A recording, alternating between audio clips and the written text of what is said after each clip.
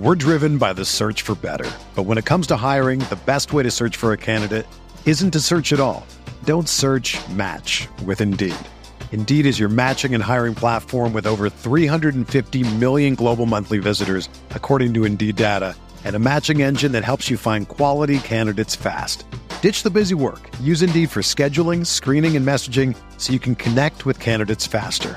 Leveraging over 140 million qualifications and preferences every day, Indeed's matching engine is constantly learning from your preferences, so the more you use Indeed, the better it gets. Join more than 3.5 million businesses worldwide that use Indeed to hire great talent fast. And listeners of this show will get a $75 sponsored job credit to get your jobs more visibility at Indeed.com/Blue Wire.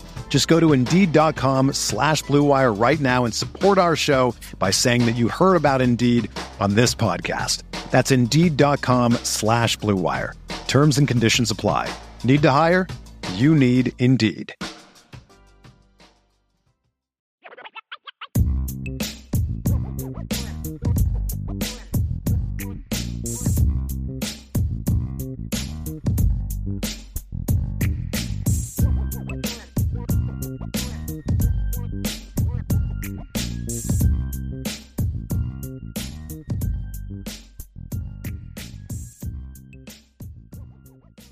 Yeah, we actually haven't got to a lot of questions today because the ones we've had have been resulted in some very long conversations. So here's an interesting one, Ryan. John A1, who are your top 5 overrated college football coaches of all time? Wow. That is a really good one. I need a list. I need to start writing it down. I mean, I'm just going to go off the top of my head. Number 1 is Les Miles. Ooh, I think he's super overrated. People have always considered him like a great coach. He got a title off of Nick Saban's coattails, in my opinion. I think he's super overrated. Oh, man, I'm trying to Dennis Erickson, very overrated coach. Is he rated high? Do people rate him high? I mean, yeah, a lot of people. Yeah, let's do this. Let's pull up some, just good old internet. Top 25 coaches of all time. For college football, and see if any lists come up. Someone put my answer in here. That was the first guy I thought about. Kenny Moore said James Franklin, and I agree, Kenny. Super overrated, but all time, like I don't know if he's held up. Like if we're gonna go a current college football, he's at the he's in my top 3. Yes, he's in my top 3. Yeah. Let's see here. So Bo Schembechler, 23. I know a lot of people that think Bo Schembechler was overrated as a coach. I don't agree with that. I think that if you were to, like this list right here ranks him 23rd. If you were to rank him 5th, that's overrated. Guy never won a title. Mm-hmm. But there's something to be said for being really good over a long period of time. It's like Hall of Fame.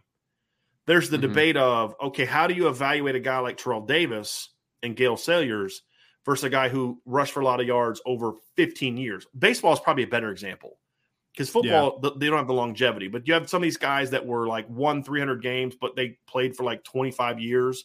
You don't have to win a lot of games per year if you play for 25 years. You know what I mean? It's like getting 3,000 hits. Your career 270 hitter, but you just played for 20-plus years, There's the longevity. So to me, you've got to either be a superstar for a period of time, or you have to be really good for a long period of time, because that's actually really hard to do. So that's where I kind of come down on Bo. I know a lot of people that think Bo is overrated. I can't go there for me personally. Here's one that I wanted to ask you. This may be before your time. I get the people in the chat question. I know a lot of people that think Bobby Bowden was overrated. I don't think that's the case. He's ranked 15th on this list. He's got 2 titles. And he was good for a long time, and he took over a program that sucked. Yeah. I think that's the other thing, too. I consider him one of the best coaches of all time. I don't think he's overrated. Oh, man, Marcus just took mine in the chat, Brian. He just took Who was it? Was it Joe Kelly. Paterno? Brian Kelly? Yeah, super overrated. Super overrated. The all-time winningest coach in Notre Dame history. What are you talking about, man? Here's one for me. Bear Bryant. Now, let me explain where I'm coming from on this. I think Bear Bryant is a great coach. I think he's one of the 10 to 15 best coaches ever. where I kind of feel like he's been put on this mythical type of level that I don't necessarily buy. And I mean, look, 5 titles and all that kind of stuff, but some of the titles they have are like, yeah, you I don't know if you should claim that one. The SEC wasn't super great at some of those times, but like I just saw the list, he's ranked number 2, and Nick Saban's number 1, and you have Bear Bryant ahead of Newt Rockne and Frank Leahy, and it's like, I don't know if I can go there. Here's another one for me, Joe Paterno. Joe Paterno feasted on crap schedules his entire career. And so they get to these bowl games against good teams. It's like the only good team you played all year. I always thought Joe Paterno was super overrated. So those are my all-time guys. This list did not have Dennis Erickson. This list didn't have Jimmy Johnson in it either, which I kind of understand. He didn't coach in college football for a long time. I think Steve Spurrier's a little bit underrated on this one. But there's a lot of guys on this list that I've never even heard of these guys. And someone like they're super old, like, Fielding Yost. I don't freaking know anything about Fielding Yost other than he's a flaming anti-Catholic guy. Let's see, because this one here has Bear Bryant number 1, and then it's like Newt Rockne. The thing that hurts Newt Rockne is just the longevity because he passed away. He died in the accident, so he didn't get to be as long. But what he did was insane. Tom Osborne number 4. That's too high for me. That's way too high. Yeah. Yeah, he didn't win a title for like 20 years or something. I mean, something insane like that. Like, he coached a long time. He had some really good teams, but like top 5 coach of all time, I can't go there. I can't go there on that one. Let's see here. He won 2.5 national titles, I guess is a better way of saying it, because he split one with Michigan. I'm combing through that list that you have up to now. Yeah, Joe Paterno 7. I just can't go. I can't go there with that. Like, see, that's the thing is like I can admit that Joe Paterno is a really successful coach, but like top 10 to 15, I can't go there. You have Woody Hayes ahead of Frank Leahy. That's absurd. Let's see here. Barry Switzer at 13. That's too high. Yeah, I agree on that one. Yeah. Let's see here. So see, we should change this to top 5 most overrated coaches in college football now. That would be a little more fun. That'd be a little easier. Yep. That'd be a little easier. Yeah, some of these guys, like this one had Larry Karras at 28th. If you're going to include D3 guys in here, how can you not have Larry Karras higher? Like, do you know who Larry Karras is? Is it Mountain Union? He was a Mountain Union. Yeah. So if you first of all, I don't think you should compare D3 coaches to D1 coaches because it's such a different animal. I mean, with all due respect, I coach that level. Larry Karras from 1993 to 2012 won 1, 2, 3, 4, 5, 6, 7, 8, 9, 10, 11 national championships from 1993 to 2012. And good. He was also semi-quarter. So he went to the semifinals the first time in 92. Won his first title in 93. Quarterfinal, semifinal, championship, semifinal, championship, semifinal, or championship loss, semifinal, championship, loss, championship, 3 straight years where he lost the championship, and then another championship. His worst season from 1992 to 2012, his worst season was 10-2 in 94. After that, he had a couple 12-1 seasons. Like, if you're going to include him, then you have to make him a top 5 to 10 coach. I mean, you have to, which is why he shouldn't be included. Name me another coach that has 11 national championships and basically like a 20, 25-year span and has 1, 2, 3, 4, 5, 6, 5 number 2 finishes. Right? So and they had like John Gallardi over him, the guy from St. John's who won he was a great coach, but he coached forever.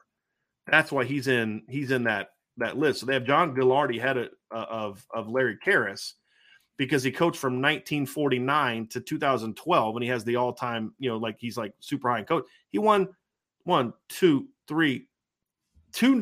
national championships. He was at St. John's from 1953 to 2012. He won 2 NAIA championships at St. John's. And then when they joined Division III in the 70s, they won 2 national championships from the 70s to 2012. And you're going to have him ranked ahead of Larry Karras. What was Larry Karras' all-time record? Very curious on that. It was 332, 24-3. That's insane, which is why he shouldn't be in the conversation with other Division I coaches. It's a different level. But if you're going to include him, he's got to be higher than 28th. Like, that's a little nutty. That's very nutty. It's not a little nutty. Yeah. It's very nutty. Yeah. Dabo Sweeney 31st. Dabo's been good for like 5 years. Mm-hmm. Like, I'm sorry, Dabo's not. You got sorry. You have Dabo ahead of Jim Tressel. You know who I thought was a little overrated? Just a little bit. Because I really did like Bob Stoops, but I thought he was a little overrated. They have him 29th on this list. Here's who they have him ahead of. They have him ahead of John Robinson. They have him ahead of Jim Tressel. How do you have Bob Stoops ahead of Jim Tressel? If you're going to include what guys did at lower levels, which they are if they have Larry Karras, how do you not have Jim Tressel in there? He's got like 3 national championships at Ohio State and the 1AA. Bob Stoops has 1 national title. Yeah, that's it. Yeah, that one. They have Bob Stoops over Pete Carroll. Didn't USC beat Oklahoma by like 50 in a title game one year? With Jason White, right? They smacked him, didn't they? Destroyed him. Yep. That one doesn't. You have Bob Stoops ahead of Darryl Royal. I'm not sure if I can go with you there. I'm definitely not sure. Yeah, in this list. When did this list come out? This list came out in 2019. They had Frank Beamer ahead of Urban Meyer. Now, Frank Beamer's ahead of Urban Meyer in the human decency list for sure. But how do you have him over Urban Meyer as a coach? Urban Meyer won, 3 national titles? Frank Beamer won 0. Now, Frank was a great coach, Hall of Famer, but come on. Yeah. You know, Jimmy Johnson, 40. Yeah, Jimmy Johnson 1 spot ahead of Lloyd Carr. How's Lloyd Carr that high? Right. That's what I was thinking too. Bill Snyder, 55th, too low, in my opinion. Bill Snyder's a great coach. Yeah, great coach. Definitely too low, in my opinion. Yeah. He should be higher on that list. This is an interesting list. I'm going to have to study this one of these days. This is very, very interesting. Who was the coach that was at Nevada for a long time? And like Chris Ault. Chris Ault. He was a really good coach for a long time. Just didn't get any credit at all. And he revolutionized certain things, and I respect that. The pistol, right? He was a big pistol guy. Right. Yep. He kind of made that a thing. You have Brian Kelly 89th ahead of Barry Alvarez. Okay. Ahead of Brian Kelly ahead of Hayden Fry. Wait, where did they have Barry Alvarez on They had list? Brian Kelly ahead of Howard Schnellenberger, who, won titles. Come on. Give me a break. Sounds like they had Alvarez pretty low, too. I like. They had John Cooper ahead of Chris Ault. They had Chris Ault 99th. Chris Ault was a really good coach. Yes, he was. A really good coach. Hilarious. Anyway, let's get back on track. That's some good stuff. We should do a show on that. I'm actually going to write that down. Best coaches. And we're going to do a show this summer on the best we're going to rank our 10 to 15 best coaches in college football. We're going to rank them. And then we're also going to do most overrated coaches. I want to pull this comment up real quick because from Ben G 1801 says, this big game boomers list? Have you seen that? They come out with the worst lists. Oh, it's like at first I thought they tried. Now I feel like they do things just to create. Like that's what happens in the social media world, Ryan, is people do things and then they start getting attention and then they start doing things for attention. Right. And some of the lists they've come up with recently are just some of the dumbest things you could possibly see. It's clickbait, man. But it's not even monetized clickbait. It's just clickbait. So. Well, sometimes people, it's the attention that feeds them. It's the likes. There are people literally like they do nothing but focus on, did I get likes? Look, well, how many likes I got? How many followers I have? They're obsessed with it. That's silly. Weird. That's silly. It's very I appreciate the followers, but like, I'm trying to make a living, Sure. So. Exactly. We're driven by the search for better. But when it comes to hiring, the best way to search for a candidate isn't to search at all. Don't search, match with Indeed. Indeed is your matching and hiring platform with over 350 million global monthly visitors, according to Indeed data, and a matching engine that helps you find quality candidates fast.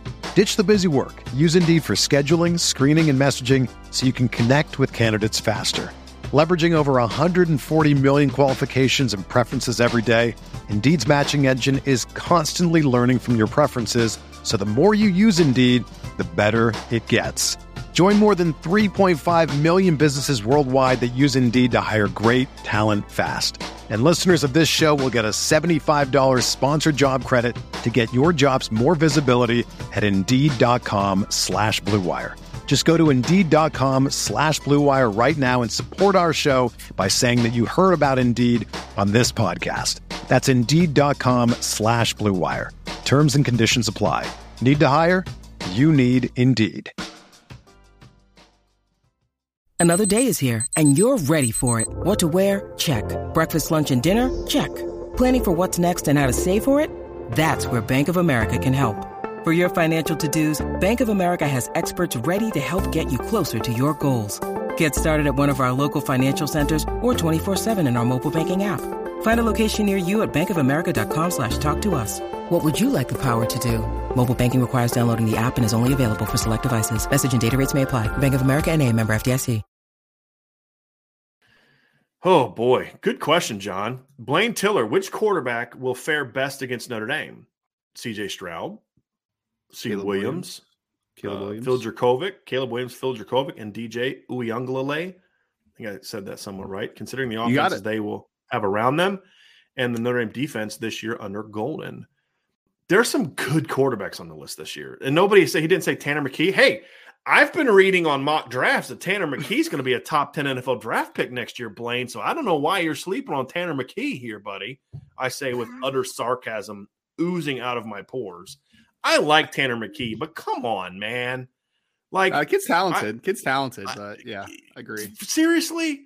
I watched a Kentucky game last night because I was like, man, I got to watch Will Levis again because what the heck am I missing? And I'm like, yeah, I was right. Like, no, he's not. No, I'm sorry. He's not that. Which guy's going to fare the best against Notre Dame? I know who I hope fares the best. And I know who I hope fares the least. I mean, to me, I hope that CJ Stroud and DJ have the worst games because I think they have the best supporting casts. Yeah, and so if they play really well, it's going to be. And you want Phil Jurkovec to have the best game. There's no question. There's no question. I want him to. I wanted. You know what I would love? This is going to sound crazy. Here's my dream scenario for how this season plays out for Notre Dame. They go 10-0 to start the season. Great team, number one in the country, and we all think we're going to get a repeat of BC '93. Phil leads BC down the field. They kick a field goal with a minute left, and we're thinking, oh, here we go. Phil's going to pay back. Phil has a big game. Zay Flowers has a big game. It's payback. Notre Dame was overlooking BC, thinking USC, all this other kind of stuff, and here we go again. But then Tyler Buckner comes in, leads them back on a game-winning drive to win the game. That, to me, would be a great scenario because I have a great deal of respect for Phil, his family. I'm hugely rooting for Zay Flowers now after what happened. I would love to see Phil have a big game there, but I still want to see Notre Dame win. And I feel like that would also give Notre Dame fans that redemption. It's like it would slay that 93 dragon of the BC game, where you give it back to them. And then, of course, the next week you go out and curb stomp USC to go 12-0 and you're the number one seed in the college football playoff. That would be a dream scenario for me. So what are your thoughts on this one, Ryan? I feel the same. I was going to say, like, I obviously like Phil Jurkovec as, just a young man and a player as well. I mean, he should be a guy that I think is talked about a little more in those early NFL mock drafts, to be honest. But yeah, I like Phil, and he's on the worst team that was listed there. USC or Boston College. Let's have a debate there someday, but least talented of the teams listed there. So I don't think that hurts you tremendously if he has a great game. I mean, you obviously have to play well, but right. I'd say the guys that worry me the most are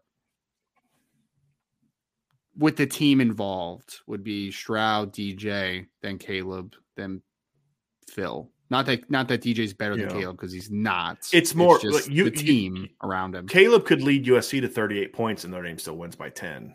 Exactly. Like with Clemson's defense, DJ doesn't have to lead them to 40 points to win. Because this defense is going to be better, again, unless they have three of their best players out like they did in 2020, right? Which, but yeah, I to your point, I think DJ playing better, he's going to have a better system. I mean, Caleb could put up big numbers and they could still lose. He did that several times in the Big 12 last year. And they're going to, Notre Dame's obviously a better team than that. Here's a good question, Ryan. From John A1, has modern football left the middle linebacker position undervalued? Seems like more emphasis is going to hybrid outside linebackers as to primarily second level players. I think we need to specify this, Ryan. I think we need to specify college and NFL. Yeah, because I think the games are different enough to where I don't think it's undervalued in the NFL.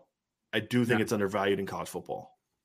I think for the NFL, I think the prototype of what a middle linebacker looks like is changing a little bit, but I don't think it's less valuable at all. I mean, it's because especially when you're going to be running a lot more lighter boxes now, right? Because every team's in sub package now, so you might only have 2 linebackers on the field the majority of the time. So having a guy that can handle the run, I think that's where people really miss on him. I historically do very well at linebacker evaluations. I really do, because I think a lot of people undervalue. They just love these great athletes on the second level, which I'm like, yeah, I value great athletes on the second level as well. But I also value eyes, discipline as a run filler, being able to stop the run, because they are a run first player still, even in the modern game, they're still a run first player. So that's why I think people missed on a Nick Bolton last year. He came out of Missouri because he was a little shorter and he wasn't the greatest athlete, but it's like, but guys, are you watching the film? Nobody can. But look who they hyped up. They hyped up the kid from Kentucky who had production, but we saw it this year too. Yeah, we saw it this year too. Quay Walker's the first linebacker off the board. Leo Chenal doesn't go to pick 100. Leo Chenal is going to be a better football player in the NFL, I believe, than Quay Walker, just flat out. So, yep. Good question there. I think that in college football, teams are not putting enough value on middle linebackers like Junior Tuihalamaka.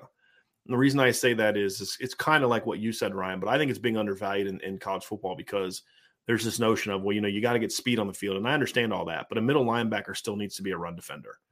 And the more that teams are going to this speed, you're going to see more and more teams start running at you more and more and more and more and more. Because if you're going to try to put a 220-pound, and we saw this with Notre Dame, you try to put a 220-pound linebacker that can run but not a real strong kid, you're going to – some of those teams are just going to be able to run on you up the middle, and that's just the reality. I think being able to have a thumper at middle linebacker like a Junior Tuihalamaka, and I've talked about this in the past, Ryan, before I hired you. We talked about this during recruiting last year. If you have the potential to have a 5-man box with a kid like Junior Tuihalamaka, and you have safeties that can come down, but you can do a lot defensively if you have that kind of middle linebacker. Now, again, he's got to be able to run. He can't be just a tackle-to-tackle guy. But if you can have a kid that can be a force up the middle and you can constantly insert 5 guys into those gaps, you're going to have a chance to be a pretty good run defense if you have some other pieces in place. You replace that guy with a 225-pound really fast kid that's not real physical, you're going to be fine against some teams, but you're going to get thumped by Alabama. You're going to get thumped by Notre Dame. You're going to get thumped by Ohio State. You're going to get thumped by those teams that know how to run the football and have talent. So I think that's one of the reasons I loved Junior Tuihalamaka, because you can do a lot with him in this defense that then frees you up to do some other things with a Marist, with a Jalen Sneed, with some of these other athletic guys, because you have that big, thick kid that can move right there in the middle of your defense. I think there's value to that, in my opinion, and not enough people are doing that. You know what else I think? Alabama's defenses haven't been great over the last couple of years. You know what I really think it is the fact that you're having underdeveloped linebackers like Dylan Moses and Christian Harris over the last couple of years. Like those guys haven't developed, and they haven't been big-time players from the middle linebacker position, which I think has hurt them tremendously. Well, and I think part of the reason they haven't developed, Ryan, is because they're athletes, not necessarily football players, right? Like if Christian Harris had the instincts of the kid that they got from Hawaii or from De La Salle, he'd be a first-round draft pick. He'd be a top 15 draft pick, right? In my opinion. Right? Because that kid just isn't the athlete. Like if he had Manti Te'o's instincts and feel for the game, he'd be a really great player. And it's kind of like they're all trying to find the next Jalen Smith from what he was in college, right? But Jalen had instincts. Jalen knew how to play the game before his knee injury. And so I think you're right. Alabama has gone away from what worked. And they've got these really athletic guys that are wrong fitting, and you can manipulate with RPOs. You can manipulate with move. Because here's the thing, guys like that, you can manipulate big time. Hey, man, this kid, as soon as this kid sees a pulling guard, he's gone. He's taken off. So what are we going to do? We're going to pull the kids that way and run buck sweep or run sweep away or something like that. You know what I mean? Like, and you better hope your safeties are – I think that's the second part.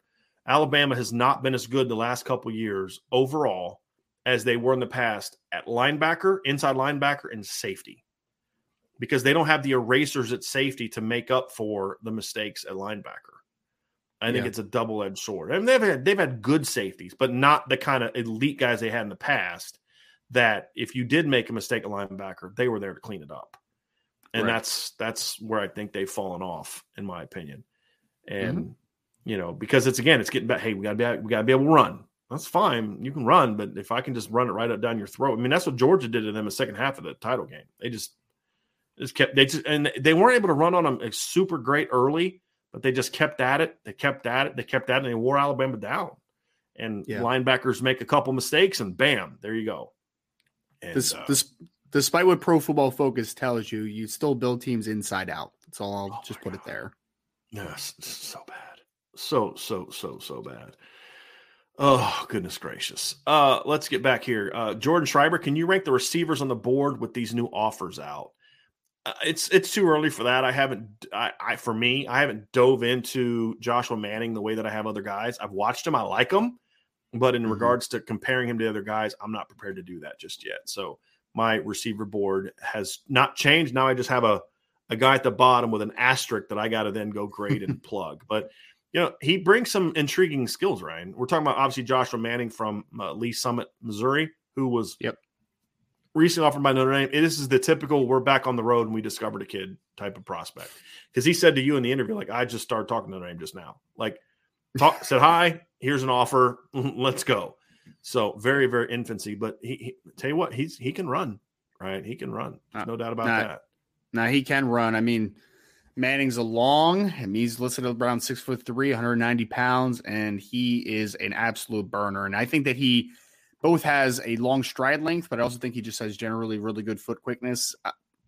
He can absolutely run. And then Cam Williams is the other receiver that just was added to the board pretty recently. He's been a guy that's actually been to Notre Dame before. He's kind of a similar mold, though. He's a little bit longer. He's not quite as big as Manning is. I think he's listed like 6'2", 175, somewhere in that ballpark. He's a little lanky right now, but he averaged nearly 20 yards a catch last year. So I think the things that you're seeing, the consistency with Manning and the Williams offers recently is length, foot speed. Like both those guys are they got a little burner to them. So very interesting players, both of them.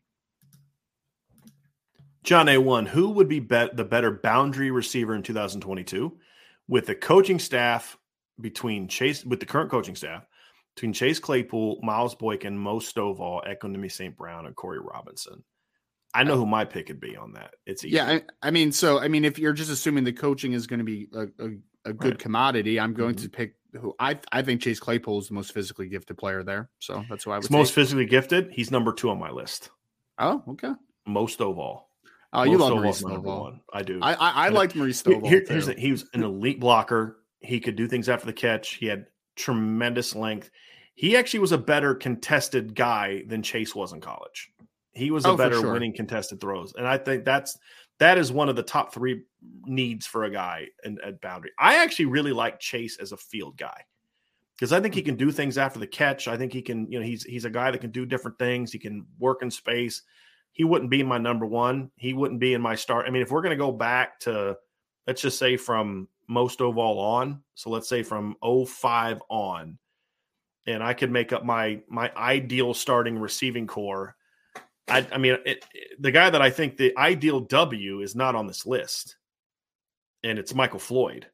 I mean, that's my ideal W. There's not a better guy on this list, in my opinion, than Michael Floyd. There's just not. That's fair. No, there's not. There's not. Right. Not. And so, I'd put Mo next. But the thing about Chase is you don't have with those out. Corey Robinson can't play anywhere else, in my opinion, or at least not as well. EQ maybe could play some X. I think he could play some X. Chase could play Z or X. He could play all over. But Michael Floyd's my boundary, and Will Fuller's my X. I mean, those are no brainers. We can get into some other conversation. I mean, think about this receiving core. You got Will Fuller as your X, Michael Floyd as your W, and Golden Tate as your Z. Have fun trying to stop that with Michael Mayer. Pick a tight end. Michael Mayer, Kyle Rudolph, Tyler Eifert. It doesn't matter. Pick a tight end. It doesn't matter. Golden Tate would be the easy one in the slot. Like that, Oh my I don't even have to gosh. think about that one. Like, yes. Kidding me? Agree. So Agree. I'd be a sick receiving core. An absolutely sick receiving core. But yeah, Tyler of those Eifert at options, tight most end. Oval. Yeah. Of those options, most Oval's my guy. If I can include everybody else from that era, there's no doubt that Michael Floyd is my guy. I mean, it's not even a debate for me. But of that group, and I do love most Oval. I so enjoyed watching him play. And I would have loved to have seen what he could have done with 4 years of good coaching. Yeah. You know, it would have been fun. He had a crazy catch radius, man. He had good hands too. I felt like nothing came out of his hands. There was one time he made this sick catch against BYU. I think it was a touchdown. And if you actually go back and look, it looked like he jumped way off the ground, but he didn't actually get off the ground that high. I'm like, man, he really didn't jump that high. He just had such insane reach. He just wasn't very fast.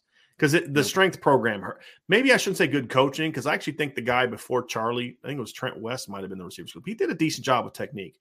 The problem is the strength program sucked back then. Guys just got real stiff. It happened to Julius Jones. He got stiff. Most Oval got stiff. A lot of those guys put on bad weight and got stiff. And Mo was definitely one of those guys. Benjamin Carchi had part one had a thought. What do you think about having a trade deadline for the transfer portal? Players can enter the portal whenever they want, but coaches and schools can only reach out during open time. Your thoughts? My initial reaction is I do not like the whole can enter whenever they want. I think the window should be open at certain times, because I don't want kids jumping in the portal in the middle of the season. I think that's terrible for kids. I think, because at the end of the day, what's our number one priority here, Ryan? It should be about developing young people, helping kids. Yeah, that's what it should be about. Developing young men. And young men in football, and it should be, whatever in every other sport. It's about developing young people to be successful in life. And what are we teaching them? Anytime your boss treats you bad, you can just jump in a portal and be emotional. That's why I like the sit-out rule. You don't have as much of that. You're forcing kids, hey, go deal with your problems. There's too much of that in our society where it's just like, just quit. Oh, you can't. You're eventually going to run out of jobs to quit. Okay? I'm sorry. And I think this is a terrible precedent. And I don't like the idea of the portal being open at any time. I think it should open up a week after the conference championship games, maybe just the regular season. But I would open it after the conference championship games and give kids that window between the end of the regular season or the championship games and then the start of the fall semester. Give them a window during that period of time. And then the portal's shut. Then it opens again on May 1st. Or, at the end of the school year, and then it's open, kids have the summer to figure out where they want to go. It should be open during that period of time only. Because, again, you need to be smart about it, but I don't want kids jumping in a portal in the middle of October because you're pissed that your coach wasn't nice to you. You can't go anywhere anyway, so what do you need to be in there for? Focus on school, get your classes right, keep pushing. You can learn through that adversity. You can become a better man through that adversity of having to go to work every day with a coach you don't like. As long as the coach isn't like physically abusing you or putting you in a situation where he's trying to get you hurt, then you just quit, right? And then go talk to somebody and get that guy freaking fired, right? But kids don't need to be jumping into portal in the middle of the season. We need to get away from that nonsense.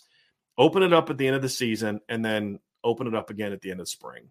So that way kids they don't have that crutch of, I'm just going to go jump in a portal if you're mean to me or you don't give me the reps I want. We're not teaching young people good things when we're doing crap like that.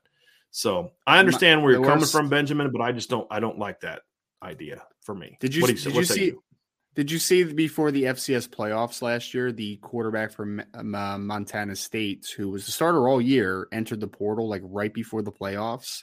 It's just there has to be some type of, I don't want to call it a restriction, but there has to be some type of figuring out of as far as like what the timelines are and such, because that just it just kills teams, right? Like, and again, I don't want to stop a player from being able to enter the portal, but I mean, if you're entering during the season, what's the bonus there? Right. Like, what are you getting out of it? Right. What example are we setting for these young people that, hey, you know what? Here's the thing. As long as it's good for you, it doesn't matter how many people you screw over.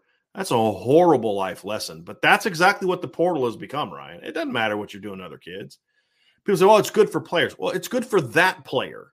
What about the kid who just worked his butt off for the last 3 years trying to earn that spot, and now they were able to go out and buy a player from the portal, right? What about the kids who were depending on that guy to be there for the next game kind of thing. Like off seasons is different. I've said this. Once the off season comes, it's you time. It's focused on you time, right? It's whether it's NFL draft, whether it's the portal. There's got to be a window where you can figure out what's best for you in your life, and that's okay because all of us have to make individual decisions at some point in time. But there's a right way and a wrong way. And like you said, a kid freaking jumping into the portal right before the play. Did he leave the team or did he at least stay with the team? I think he left the team. That's just like, and I wouldn't want that guy. If I'm another team, I wouldn't want that guy. But you know what? There's going to be some scumbag coach out there who doesn't care about that. I wonder if that kid ever landed anywhere. So I'd want no part of that. No part of that. But yeah, I think there should be smaller windows for the portal, in my opinion. I don't think kids, they shouldn't be focusing on that stuff. John A1 asked about underrated college football coaches. We're going to talk about. Let's talk about that during our. That's going to be something we're going to do soon. I think that'll be a lot of fun, Ryan. But I think that's a question that's such a good question that it needs to have its own show so we can do some prep work for it because that's a really deep question. Because I'm going to name some guys that I'll probably regret saying later, or I'll forget about some guys. So those are great questions, John, and we're going to use those as topic starters for future shows. So when we do those shows, we will lie and say that was our idea and we came up with it because we're wicked smart and we'll give you no credit, John. But we're going to have those shows coming up here soon. No question. Golden Cab ND. This is going to be one. Here's a good one. Do you see Foskey and Justin Adamiola being on the field more together this season during an obvious third down passing situation? Yes, definitely. They were actually on the field a lot together last year on third down, like almost always on third down last year. We're going to see them a ton. I think what we're going to see less of this year is last year it seemed like there was a lot of snaps, Ryan, where one of them was dropping and one of them was rushing. I think we're going to see more of them both rushing this year. I think we're going to see more four-man pressures this year than we saw last year in those third down situations. Yeah, I think it's a little bit of a disservice if you don't get them on the field on obvious passing situations, right? Like that's to your most talented pass rusher and then your most refined pass rusher. You need to get both those guys on the field. Mm-hmm. John A1 asks, how would Brady Quinn fare in today's Notre Dame offense? I think he'd be pretty good. I don't know if he would be this is going to sound weird because he's my favorite quarterback. Him and Tony Rice are my two favorite quarterbacks. But I don't know if he would fare quite as well in this offense. And here's why I say that. Brady had a bit of a long release.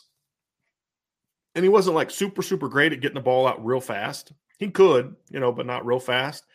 And Brady wasn't the most accurate guy. Like his accuracy gets criticized too much in some circles, in my opinion. Like they make it seem like he was,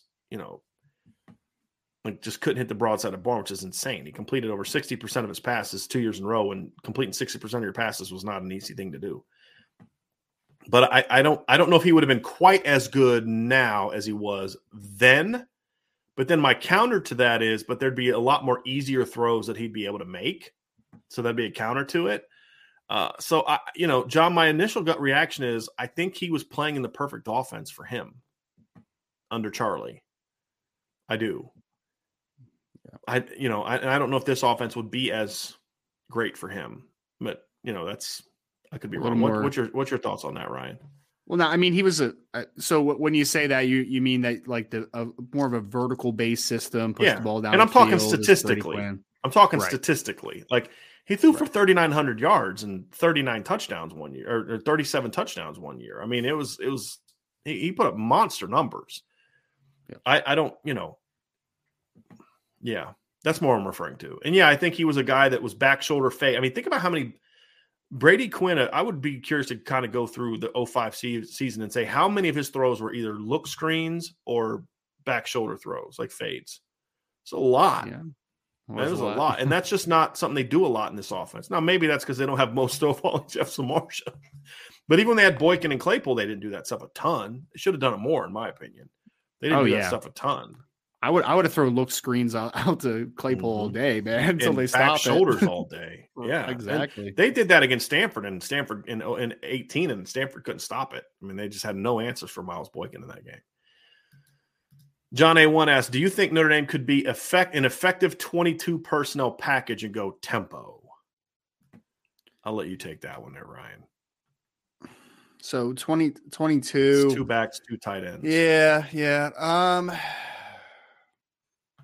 I mean, sure, but I mean, I don't think it's the best option to go, John, if you're really trying to harp tempo. Like, it just because you're condensing everything a little bit too much for my liking, right? Like, I think that you can be creative with the running back usage in a 2-back set, obviously, but I just off the top of my head, like, I just not a big fan of that thought process personally.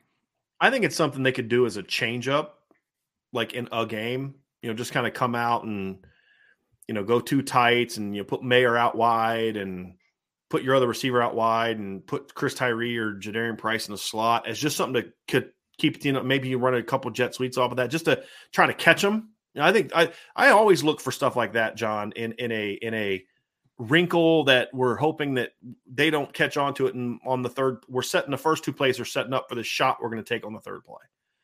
I think it'd be something like that, but as a staple, as in like this is a personnel grouping we use on a week-to-week basis.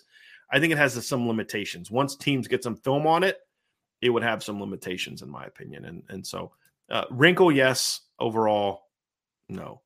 Here's an interesting question that I'm not sure I'm going to feel super comfortable answering. John A1 asks, would you rather have Phil Dracovic or Tyler Buckner going into 2022? I mean, so it's not in a vacuum, right? Because Phil Dracovic it's who they are now. Yeah, is a 5th-year senior, and Tyler Buckner is going to be a sophomore. So I guess in this world that John is making for us, I guess I would go with Phil Dracovic just because he's played a lot of football at this point, right? Like, he's kind of been there and done that to a high degree. So I guess I would defer to that, but I'm comfortable with Tyler. Like, I'm just comfortable with having Tyler, but I guess I would go with Phil just for the experience factor. Honestly, I don't think there's not a gap. There's not really a gap in talent. They're different players, but they're both extremely talented in their own mold. So I don't think if there's a talent discrepancy that might push it towards Tyler, but the fact that Phil is also very talented and has experience, that would be where I would probably go there. I had Tyler ranked higher as a junior.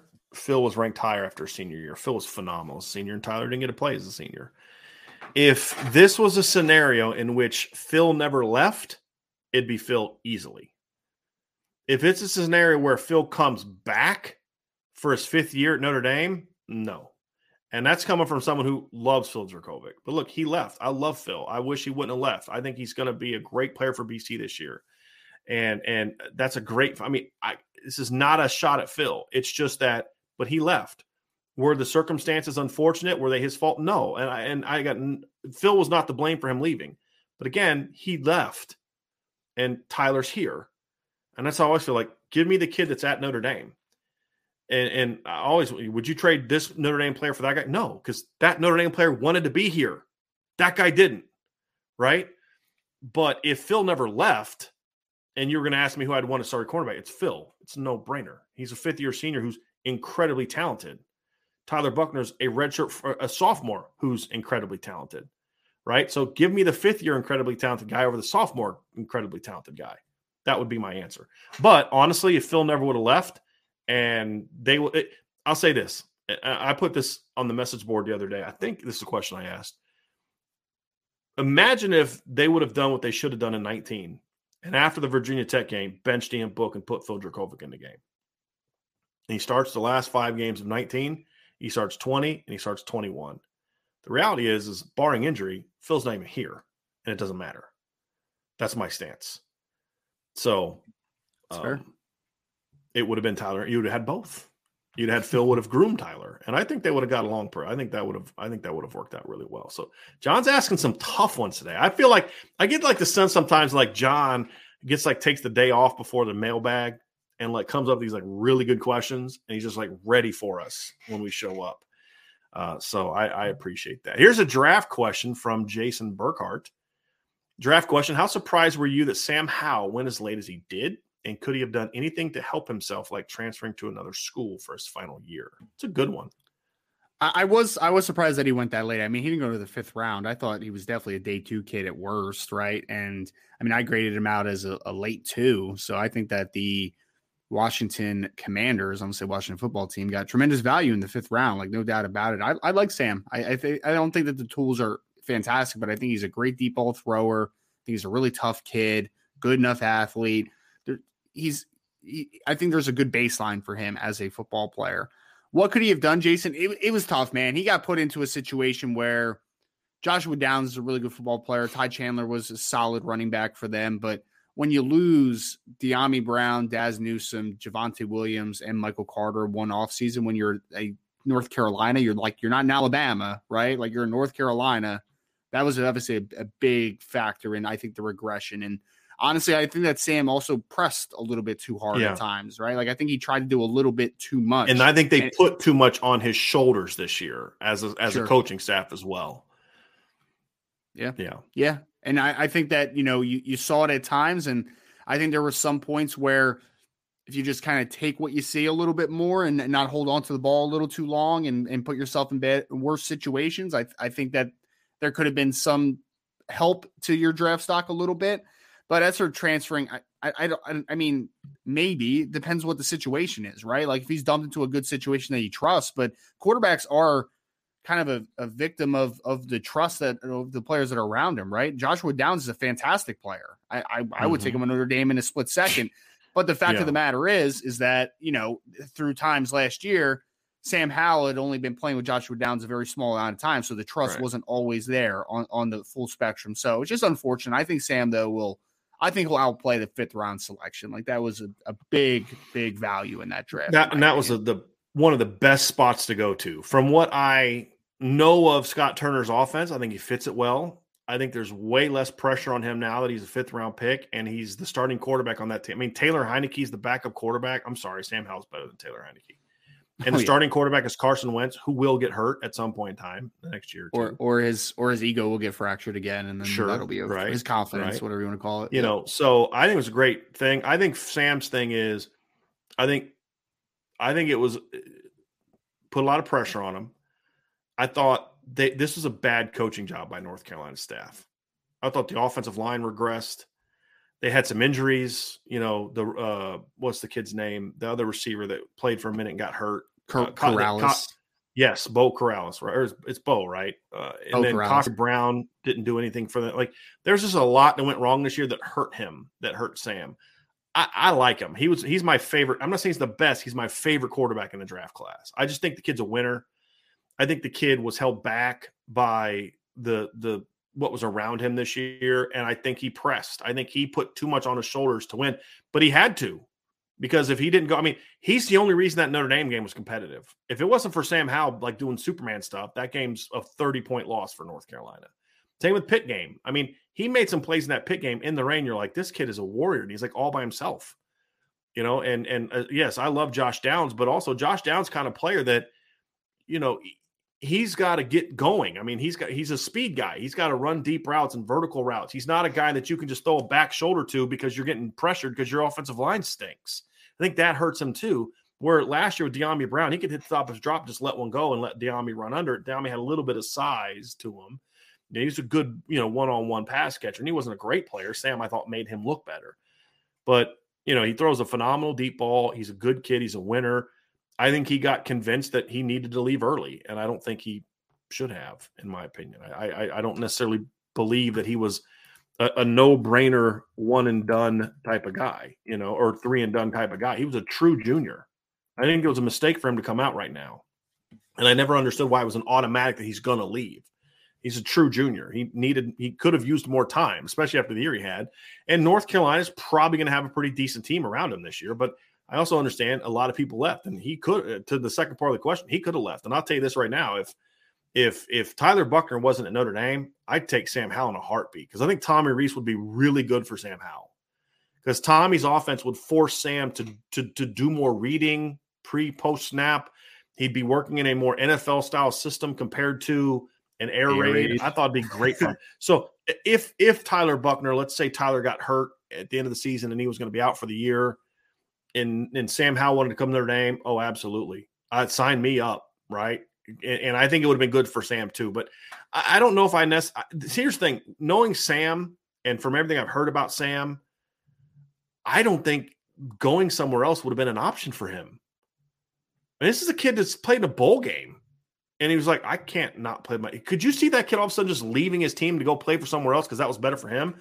I think it was either NFL or go back to North Carolina, and I don't think going back to North Carolina was a super attractive proposition for him for a number of reasons.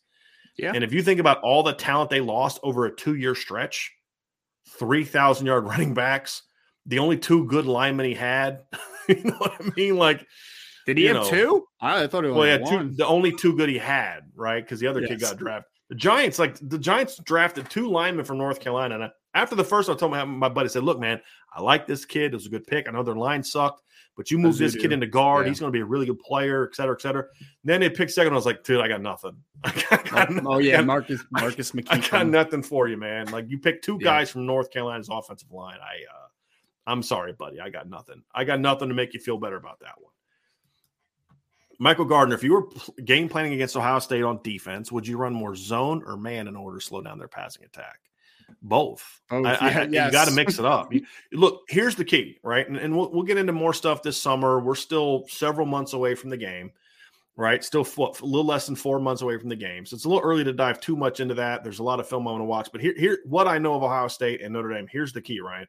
You have got to do whatever you can, pressure-wise, coverage-wise, mix-up-wise, all that stuff, to not let C.J. Stroud get comfortable. You can't. You got to make him think he's seeing one thing and show him something different. And sometimes you make him see one thing, and it is that thing. Because then if you confuse him enough, then he's going to, they showed this, and then they rolled to this, so I'm thinking it's this. But no, it is that. And then he throws it to a guy that he doesn't think is going to be there, right? You've got to get him out of sync. And if you just come out and play man the whole game, they will shred you. If you just come out and play zone the whole game, they will shred you. You have to mix it up, and that's the key. And there's got to be things you do to take away the quick game that allow you to get to the quarterback, right? That's the key, because that's where I think Notre Dame has a big advantage. I watched the Rose Bowl again last night, Ryan. I'm like, this is the heavy-footed group of tackles I've seen in Power 5. I mean, those guys, like I'm watching DeJuan Jones, and I'm like, there's no way that guy's going to be able to block Justin Ademiola, much less Isaiah Foskey with his pass sets. I'm like, this is terrible. Now, he's like huge. You got to run around him. But I'm like, man, it's just like – and I forgot how depleted that Utah defense was. Mm-hmm. I forgot about it. They had their running back playing corner during that game. Do you remember that? Like, I forgot about that. Did Devin Lloyd play that game? He did. Him and Clark Phillips both played. But, like, their secondary was desolate. They had COVID – guys with COVID, guys out because of contact tracing, guys with injuries. Like their defense was decimated. And then eventually Ohio State figured it out because there's only so much they could do. And you got to be able to mix it up. That's a good question, Michael. And we'll get more into that as we get into the summer. But you've got to do you just can't do one thing. There's not a defense in college football that's good enough to just line up and do what you do and stop Ohio State. There isn't one.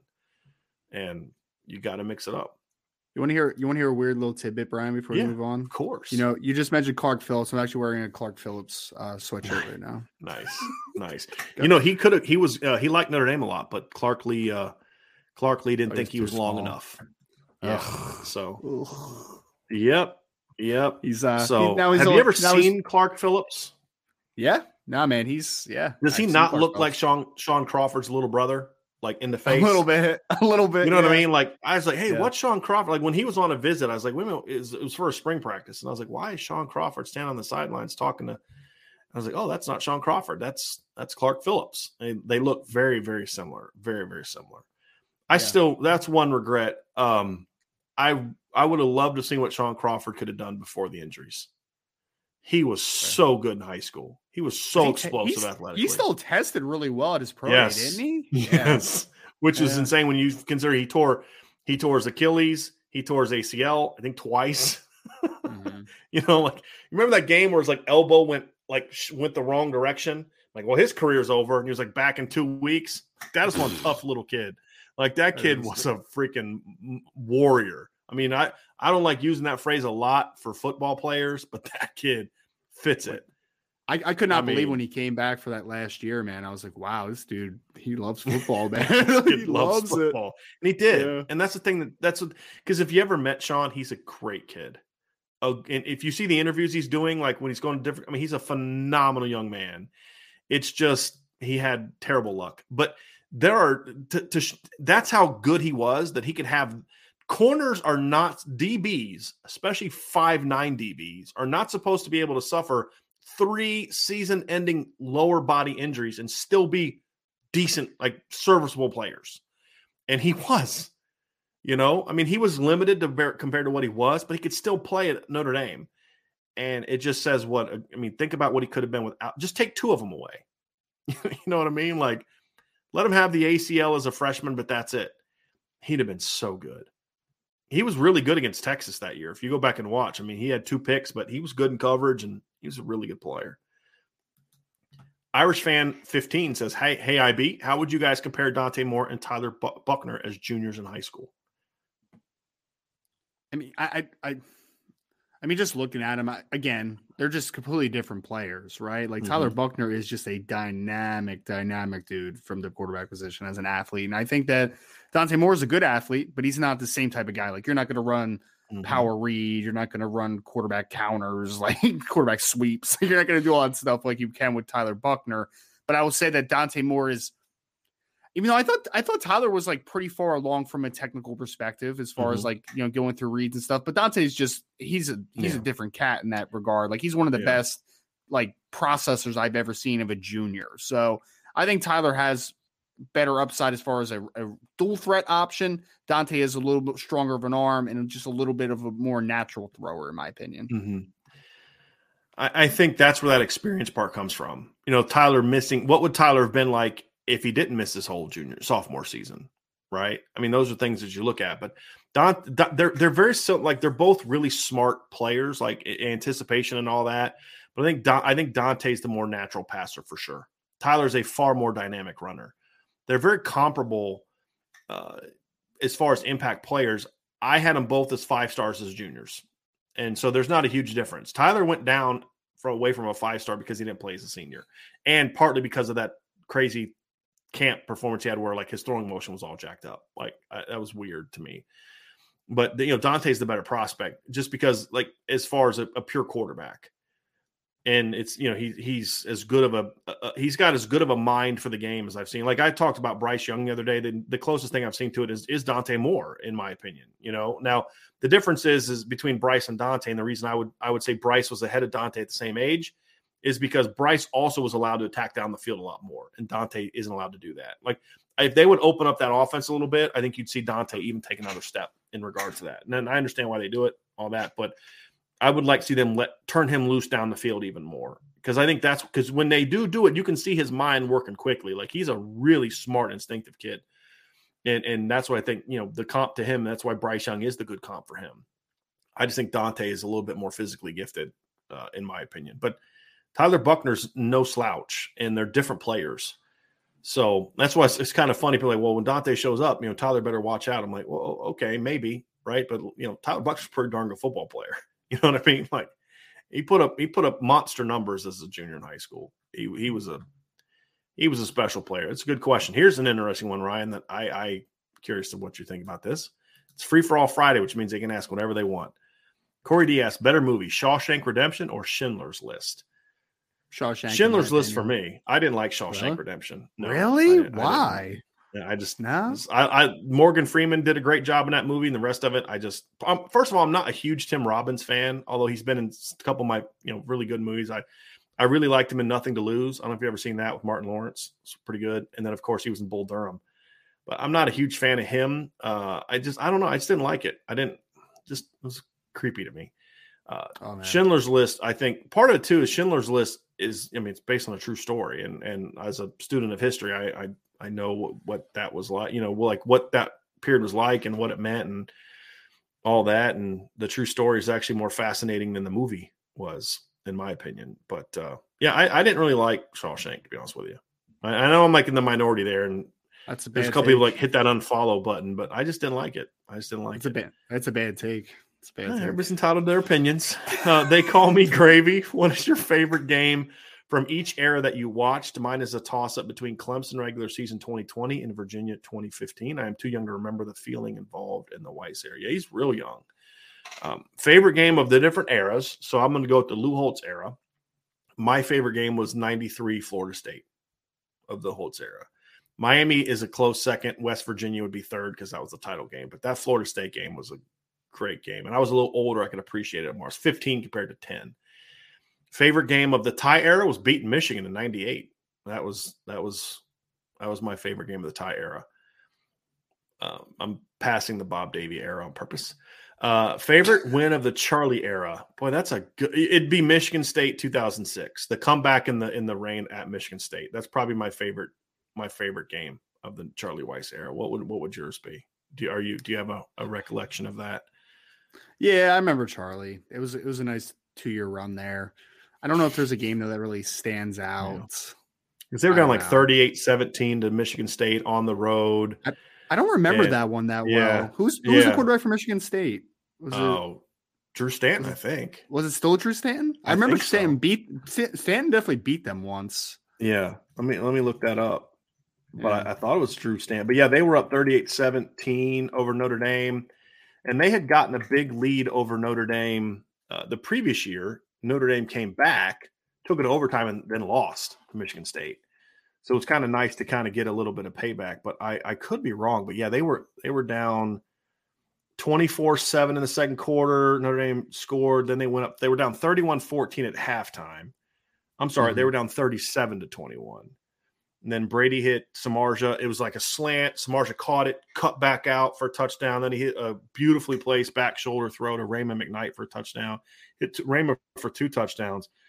And then, Drew Stanton got picked off by Terrell Lambert with 2:53 left, ran it back for that's the one where John L. Smith is like running and he has like this like stops and he's got like this sad like lost look on his face, which is like kind of sums up John L. Smith's coaching career. And they won 40-37. Yeah, they're down 37-21 and hit John Carlson up the seam for a touchdown. That was a great game. Great. I mean, Brady made tons of plays that game. Raymond made a couple great catches. Samardzija made that great play at the end. That was a fun game. That was a really fun game.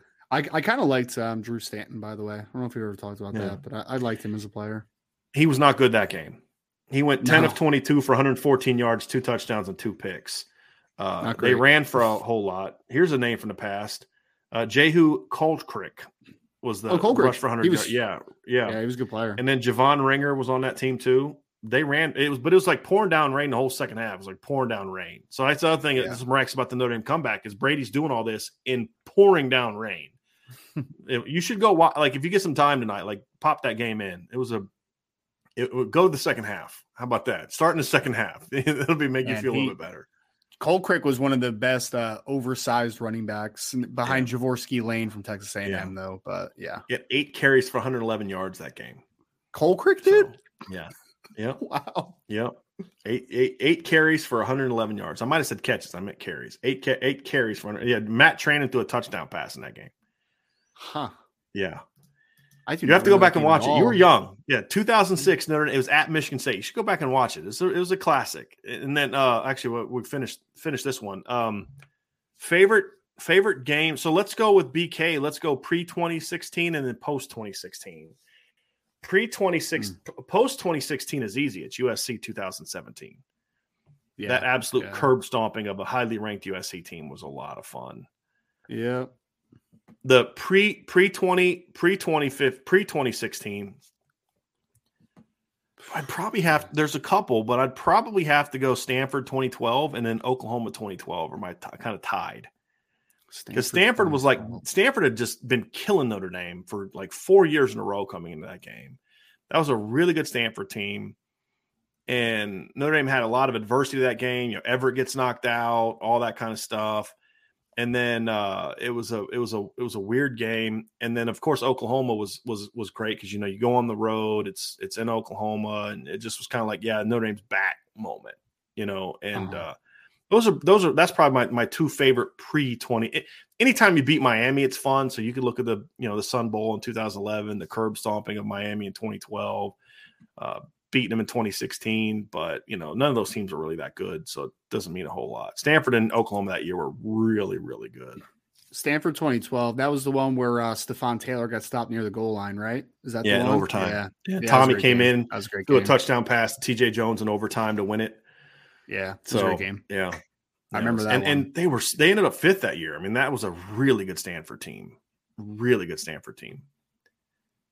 Post 2016, Ryan, did you agree with me on the USC 2017 game? Yeah, it'd be USC or it'd be when they beat Clemson with DJ. I guess that would be like a number 2 probably for me. That game always. I've never loved that game. It was a great win, but you beat them with the backup quarterback. And I don't know, like I know there were students there, but it just a college football game just isn't the same without fans in the stadium. I'm sorry, it's just not. It's just not. And NBC actually did their best to try to pump in some sound. You know what I mean? Like it sounded like they were pumping in some sound, but it wasn't the same. So it just took some of that. That's the thing I loved about the 93 and the 88 games over Miami and Florida State and then Miami is the crowd was such a big part of that game. Back then, you could get flagged for the crowd being too loud. Like they would warn you to be quiet when the other team was on offense, and if you didn't, you'd get flagged. It was crazy. It was crazy. John Leahy, I heard on another podcast that Notre Dame is over the 85 scholarship limit with the transfers arriving. Is this true? And what will Notre Dame do? It is true. Don't know what they're going to do. You'll have somebody on medical or someone else transfer. See, guys can still transfer. They just can't sit out. And the other option is worst case scenario is they take a walk-on scholarship away. Because walk-ons are kind of only guaranteed through that school year. They're not guaranteed scholarships for next year. So that's the other thing they could do. So it's not an ideal situation at all. So yes, that is accurate.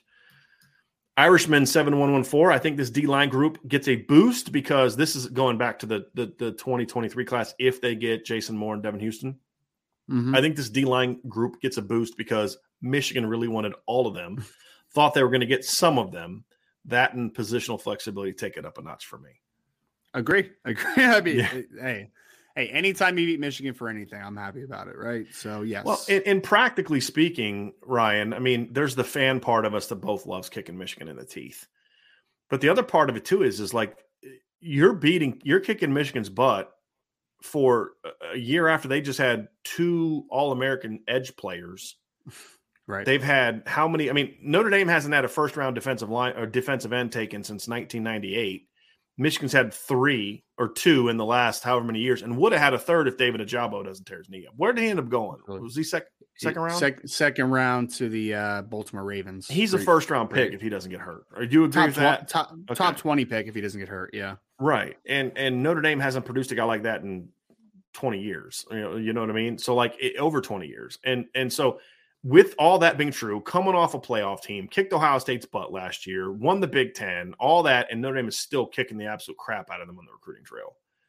I think that isn't just as a fan. It's what we've said is they have to become the premier team in the Midwest first, and they're not. You're leaving Michigan in the rear view, even with a playoff appearance. You're leaving Penn State is they can't even see your backside anymore. It's now okay, Ohio State. Focus on Ohio State now.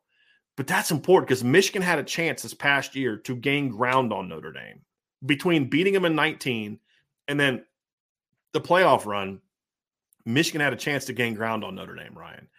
And the fact that Notre Dame is kicking the mess out of them on the recruiting trail right now, it negates that. Now, a lot of that's Harbaugh's fault.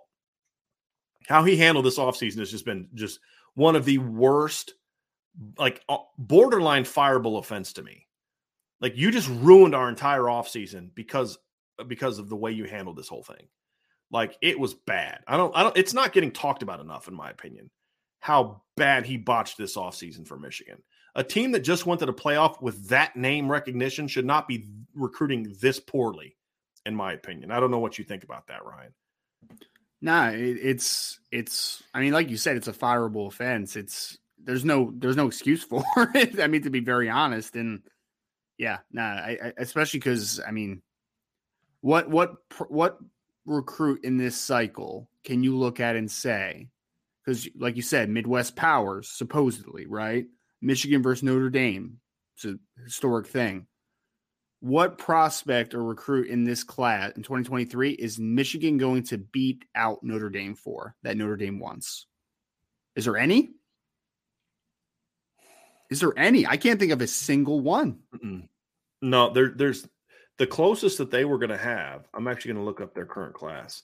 The closest they were going to have, they thought was going to be Devin Houston. Right. And, we'll find out tomorrow how that goes. But right now, I wouldn't project that. And we talked about that before you got on the show, Ryan, is, Notre Dame has done a great job and put themselves in position as the team to beat. Yep. I'm looking at the list now. Samaj Morgan, no. Cole Cabana, no. Benjamin Hall, no. Raylan Wilson. Notre Dame offered him but never recruited him. And then Brooks Barr. I mean, the only reason Notre Dame recruited him was because Mike Elson recruited him. And once Mike Elson left, Notre Dame stopped recruiting him. And he signed with Mike Elson at Michigan. So, and he was never even offered by Notre Dame. No, Brooks Barr. No, because Mike Elson's the only one that wanted him. He's a nice player, but Notre Dame had their sights set on better prospects. So you've looked at guys that in the Notre Dame class. There's been a lot of guys that Michigan wanted and ended up not having a chance with. Right? I mean, so they wanted Boubacar Traore. Right? They tried to get on Brendan Vernon, had no chance. They thought they were going to get Preston Zinter. Right? And then then after it was going to Notre Dame, it was like, well, no, we really didn't want him anyway. They tried to recruit Drake Bowen. They thought they had a shot with Sam Pendleton right until the moment Notre Dame got involved. And, I'm looking at this now. I think they offered a Don Shula. They tried to get in with Peyton Bowen because they thought that there's still Michigan reporters that say that they have a chance to flip Peyton Bowen from Notre Dame, which is just patently stupid. Yeah, that's silly. I'm not saying Peyton's guaranteed to go to Notre Dame, but if he doesn't go to Notre Dame, he's not going to Michigan. He's going to Oklahoma or something. Yeah, and exactly. I don't see anybody on the list now. Dante Moore, no. Mm-hmm. They try to get Jay Lamar. They wanted him, and that's not working out for them. And they've kind of gone in a different direction now. Ronan Hannafin they wanted. I don't know if they've offered Great House or not. Brandon said in the chat that Michigan fans apparently think that they're getting Jaylen Brown from Florida. That's what he said. I don't know. Yeah, we'll see about that. That'd be a great pickup for him, though. I mean, that'd be a great pickup for him. For sure. And I would consider that beating Notre Dame because part of the reason Notre Dame backed off of him because he just didn't seem that interested in Notre Dame. So if he picks Michigan, that'd be a good win for him. But, I honestly can't think of anybody else that they have a shot at other than Devin Houston. I really can't. I can't think of any DBs. I can't think of any of the linebackers on the board. I really can't. I mean, Samuel Mpemba visited there, and I think he liked it, but I don't see him picking Michigan. But maybe that's another opportunity. But I really can't think of a single kid that Michigan and Notre Dame – Charles Jagasaw would be one. That'd be the one guy that I could see them potentially beating Notre Dame for. I said this – we talked about this before the show, Ryan. I was asked to give my opinion on several recruits, but I said, I'm right now I'm at a 7 for Charles Jagasaw. Mm-hmm. I think Michigan is – I was at a 9 a month ago. I think Michigan's made enough of a run at him that, like, I still feel Notre Dame's going to get him, but they've put themselves in the mix. I think that'd be the only guy that I think Notre Dame wants and is after that Michigan might have a chance of beating them for. What are your thoughts on that one? Yeah, no, that's fair. That's fair. Yeah, the Jaylen Brown thing. I'm sorry, I'm still laughing about that a little bit internally. Yeah. Thank you for putting it in there, Brandon. Yeah, I mean, the Jagasaw is one of those that we've talked about this a ton. Teams that have a clear favorite, players that have a clear favorite program and don't pull the trigger, but don't pull the trigger. I don't know why stroke over there, man. Like, do I need to call 911 and send him to your house? It felt like it, man. I don't know what happened right there, but players that have a clear favorite and don't pull the trigger, that leaves you uneasy because there's leaves opportunity, right? And that makes you unsettled. So yes, I think that's a player that I would like that one to be over sometime soon. Right. You know what I mean? Like, yes. Right. When you need mealtime inspiration, it's worth shopping Kroger, where you'll find over 30,000 mouth-watering choices that excite your inner foodie. And no matter what tasty choice you make, you'll enjoy our everyday low prices, plus extra ways to save, like digital coupons worth over $600 each week. You can also save up to $1 off per gallon at the pump with fuel points. More savings and more inspiring flavors make shopping Kroger worth it every time. Kroger, fresh for everyone. Fuel restrictions apply. Spring is in the air at Littleton Coin Company, and we want to help you brighten your collection. Visit us at littletoncoin.com all month long to enjoy 15% off your purchase. With a wide selection of coins, paper money, supplies, and more, Littleton Coin Company has something for every collector's taste. Use promo code SPRING at littletoncoin.com for 15% off your purchase all month long. Restrictions apply. Littleton Coin Company. Serving collectors since 1945. Let's get down there. Charlie Weiss's last belt loop. Thank you for the super chat. Very, very much. Weird question, but what Notre Dame coach won a natty would be considered overrated? Thanks, guys, for the hard work. Have a good weekend, IB family. Well, listen, here's what I'll tell you. I was alive. I was not alive. I was alive during the Dan Devine era. I was a baby, but I was not alive when he won a title. He won a title the year before I was born. So I can't possibly say that Dan Devine was overrated. I will relay conversations I've had with Lou Emoji about him that a lot of people feel he won based off of the players that he inherited from Ara Parseghian, right? And there's a lot of guys on that 77 title team like Ross Browner and some of those guys that were recruited by Ara, and that they weren't, that he should have won more based on what the talent he inherited is what people will say. So from folks I know that were older and followed the team back then, they would tell you Dan Devine. I don't think no one is going to tell you Newt Rockney's overrated. No one's going to tell you Frank Leahy's overrated. Lou Emoji would say that the fact that Ara Parseghian went 500 at Northwestern at that time was one of the best coaching jobs in college football. I'd be like, I'm just trying to think of like the worst.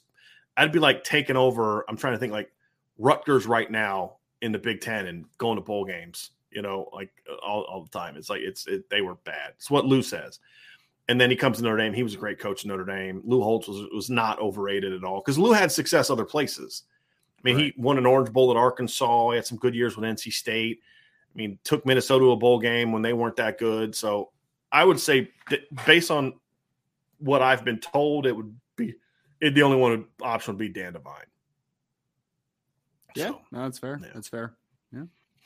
Josh Miller says, do you guys think that the national championship teams get overdrafted because they play in games at the end that everyone sees, like the owners fall in love with a kid while watching the Natty? I do think there's something to that, especially when it's an SEC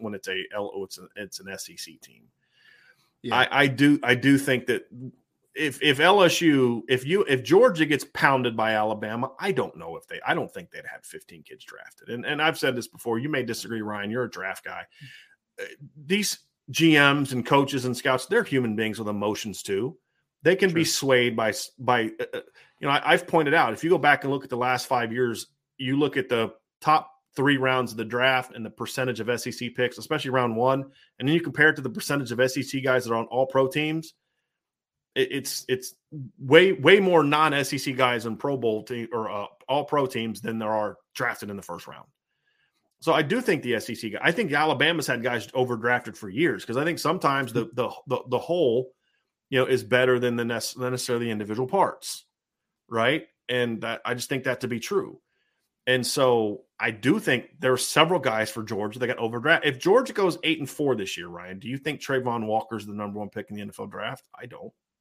No, because if they go 8-4, that means a lot of those guys didn't take a step forward, right? Like they weren't great, as good as they were. It could have been players, other guys. It could have been Stetson Bennett sucked.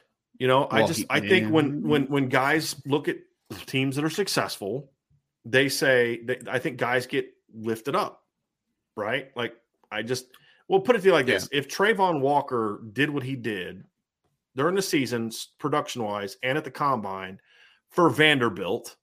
Do you think he's the number 1 overall pick?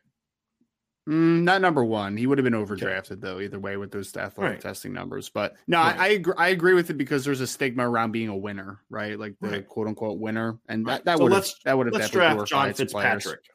Right. Well, that's bad. Let's make Quay Walker I'll make this now. See, Quay Walker maybe because his numbers are talented. Really good. Yeah, he's talented. Yeah, because we saw that with the kid from Kentucky last year, right? Yes. I mean, but that many. I don't think it would. And we saw it with LSU. I buy that.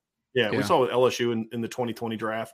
There's some guys from the LSU team that were drafted exactly where they should have been. I mean, there was some Jamar Chase, Joe Burrow, Justin Jefferson, but there were some guys that got picked probably a little bit higher than they probably should have. I think the Broncos are probably regretting that they drafted Lloyd Cushenberry in the 3rd round at this point in time. Like, man, maybe we should have waited a round or 2 more. That's true. That's just the reality of it. And like we've seen it in the past.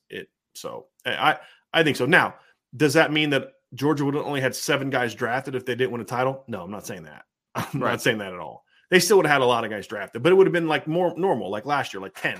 You know what I mean? Like, I don't know. I think it's the combination of them winning a title plus them being an SEC team. That's what I think. I buy that. When you said the Alabama overdrafted thing, is it bad that the first person I thought of was Alex Leatherwood going 16th to the everybody knew that one. Everybody knew that one. Well, like the Ryan Anderson. I mean, we could have such a long list of guys that were drafted in the first round that did almost nothing in the NFL. I mean, James Carpenter. I mean, DJ Fluker's been a nice player, but nothing like where he was drafted. Ryan Anderson got cut by the Redskins like before. It was a second round pick. Yeah. I mean, so it's been it's a lot. There's a lot. Drake Kirkpatrick, and there's a lot of guys, man. Real quick here, Hulk Strongest with a super chat. Thank you for that. What do you guys think about the new receiver Joshua Manning? So we were asked about this earlier, but he did a super chat, so I wanted to give you a chance to kind of maybe dive into a little bit more. Yeah. So Hulk Strongest, if you're not on the message board, I started doing these little instant breakdowns types of pieces on the players that are offered recently. So if you want to go on there, I have a little more of an in-depth kind of look into Joshua Manning, who is of course the wide receiver out of Missouri. I mean, kind of basically the biggest highlights of Joshua for me is that the fact that he's listed at 6'3", 190 pounds. He's got a really nice frame and he's very, very explosive. He's got long strides. You look into his track background. He's a 23 plus foot long jumper. He's also a kick returner for the team that averages like 42 yards per kick. So this is a very explosive player. I think that there is a huge upside to him as a boundary receiver because I think that he can kind of get on top of defenders and he can really win vertically a ton, which is kind of the biggest selling point. The offense that he plays in right now, though, the only thing that you're going to have to look at with him is that he has some flexibility to him. I think he can run routes, but in the offense he runs right now, he runs a fade or he runs a screen. That's all he does right now, pretty much all across his film, at least on his highlights. That's all he does. So you're going to need to develop the finer points of playing receiver, but from a height, weight, speed combination, Joshua Manning's a really impressive player. I was very, very impressed because some of the recruiting services do not have high grades on him right now. A couple do, but a couple do not. Get to a few more here. We do have a super chat from Alberto. Thank you, Alberto. Just our Spanish friend. Just a question, Brian. The other day you said there's a difference between being the leader and the team to beat. Would you mind explaining? Yeah. I don't know if I would necessarily say if there's a difference between being the leader and the team to beat. I'd have to kind of think to the context of what I said. But basically, if you're the leader, you're the team everybody has to beat, right? It's different than being committed. If a kid's committed, there's a little bit more of a connection there. If you're just the leader, it's kind of like, okay, you're the announced leader. Now all the other 6 teams the kids looking at are all zeroing in on you. I think that's kind of where I'm coming from with that. Ryan, and I know you got to leave here. There's a couple ones I wanted to get to you here before we go. And look, we're not going to get to as many questions today as we normally did. We had a couple that went super long answers, and I apologize for that. There were some great questions early. And I can't believe we're at 3 hours already. Like this has been a great show. It's been a fun show, and I apologize. I'm not going to get to many questions, but we will have a show tomorrow, and we will open it up for Q&A after we talk about whatever the decision that Devin Hughes is going to make. First of all, Craig Daughtry, this hurts my heart. Craig says, first, Brian doesn't like gravy. Now Shawshank Redemption. I'm going to have to rethink my membership. Please don't. We can all have one love. It's Notre Dame, right? Just because you may not like my movie taste or the fact that I don't like gravy, we can still all be friends and family. I won't judge you. We can fix this, Craig. Yes. We can fix this. Well, I'm pretty sure you're not going to fix that. I just don't like that movie. Here's a good one that I wanted to get to you, though, Ryan, because this is kind of a draft question, and I'm not sure if you have a feeling on this. Irish Gordian Knot says, if Nicholas Pettit-Friere goes to Notre Dame and is coached by Harry Hiestand, do you think he gets developed into a first-round pick? I thought that kid was going to be a star. I'm going to add one more caveat that has to be a part of this. Matt Balis. Well, that's what I was going to say. Is I think Matt Balis is just as important as working with Harry Hiestand. Honestly, it was never a talent issue with a guy like Nicholas Pettit-Friere, who went, I think, in the 3rd round to the Tennessee Titans, if I remember correctly, this year. Mm-hmm. It's about his frame. I just don't love his frame, and I think that Ohio State put too much weight on that frame, and that hurt his foot quickness and his flexibility. I just did not think that they did him any justice. I mean, that kid coming out of high school, you were like, wow, that kid is a fleet-footed mover at offensive tackle. And then all of a sudden he leaves Ohio State, and you're just like, he's kind of a plotter. Like he's not the same athlete he was. So if he's on a staff that has both Matt Bayless and Harry Hiestand, I think there's a good chance that happens, because I think that Matt Bayless would have kept him. Brian said this before, like 295, and would have helped him looking at a. And if he did get to 300 or 305, it would have happened over a 4-year period, kind of like Zach Martin. He was like 290 and then 295 and then finally got 300, and that wasn't even under Matt Bayless. But that was one thing Paul Longo was good about. He didn't pile weight on guys. That's one thing I'll give him credit for. He didn't pump weight on guys. He believed in explosiveness and all that too. He just wasn't as good as Matt Bayless at it, especially later in his tenure. But yeah, even if he did get to that weight, Ryan, and 315 was always way too much. If he did get to 3 bills, it would have been like in his final year. So I agree with you. I think if he would have come to Notre Dame with Bayless and Harry Hiestand, I think he's a first-round pick. Yes. He should have been a 295 to 300 pound offensive tackle who's going to excel in wide zone and inside zone schemes. Like that should have been what him. Great pass pro guy. He should have been an elite pass pro guy, and he was not at all because he lost his foot speed. To your point, yes, I mean, exactly, and that was his game. Athleticism was his game. There's no doubt. And there was one more that would quickly get to, Ryan, before you get out of here. It's a recruiting question from Keith Wiegand. Is Alsbury the only linebacker you're recruiting now? I put this in there because obviously we talked about Samuel Pemba, but then I got a text from you during the show about another linebacker. So go ahead and answer that one before you head out of here. Yeah, I mean, so he's not the only linebacker that's on the board left. Samuel Pemba, like Brian just said, they're recruiting as a rover out of IMG Academy, is a player that they really like, obviously have liked for a long time. Darian Gallette's another guy out of Texas that they like a ton. I just talked to his coach this afternoon. He's planning to make Notre Dame one of his official visits, but those have not been finalized quite yet. But you should not be surprised if when he does set up his visits that Notre Dame is one that Darian Gallette is going to be taken. That's what it sounds like right now anyway, unless something changes. So we should be seeing Darian Gallette on campus, during the summer at some point, it does seem. So those are 3 of the top names. Seems that Notre Dame has maybe transitioned a little away from Tamir Robinson, but I think that those 3 guys specifically are guys that you should keep an eye on moving forward for the linebacker board. Good one. Yeah, I agree. I really, Darian Gallette is a freak, man. His athleticism is insane. He is, but nobody's going to surpass Jaden Alsbury as my favorite linebacker though on the board right now. He's just got things that you just can't teach, man. I absolutely love it. Like I just keep thinking Jonathan Vilma. Every time I watch that kid play, that's just what keeps popping in my head. So, Ryan, I got a couple more I'm going to answer here. I know you got to run and go get the little one. So I appreciate you joining us today and with us for a couple hours. So I really appreciate that, man. Absolutely, guys. Very much. I got about 5 more here I want to get to here real quick before I get out of here. Let's get Ryan off the chat. There we go.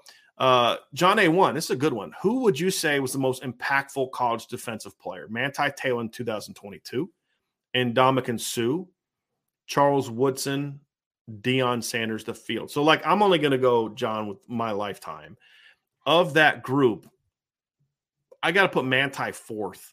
Manti had a great year in 2012, but Ndamukong Suh, when he was in his prime in college, was a monster.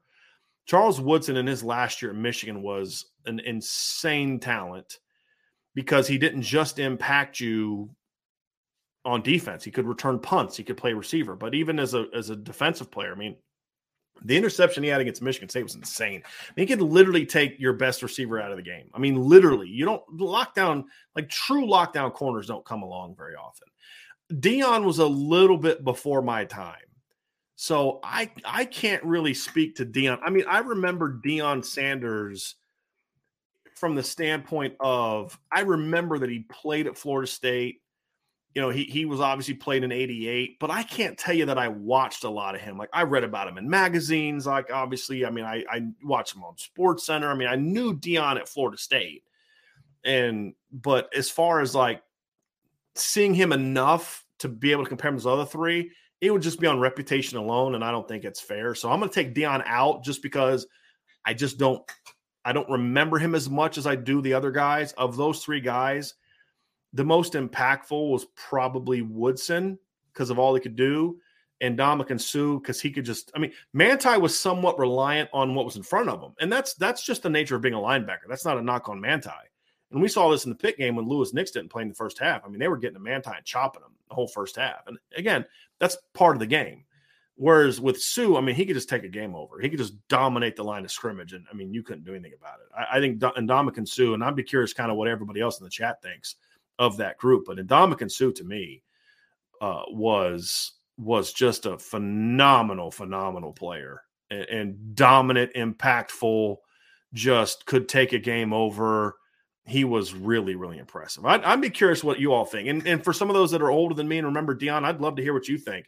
You know, of those Manti 2012, Ndamukong Suh, Charles Woodson, Deion Sanders, or the field? Is there somebody else? Because, like, if you were to ask Lou Emoji this question, I'm pretty sure he'd probably start talking about Ross Browner.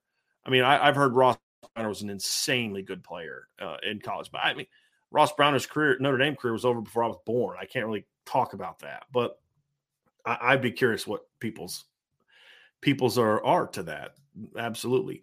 Kevin Hardy says, I've been meaning to ask this since the burner account mentioned it, but what would it mean for the program if Jack and Father Jenkins were to retire in a couple of years? Well,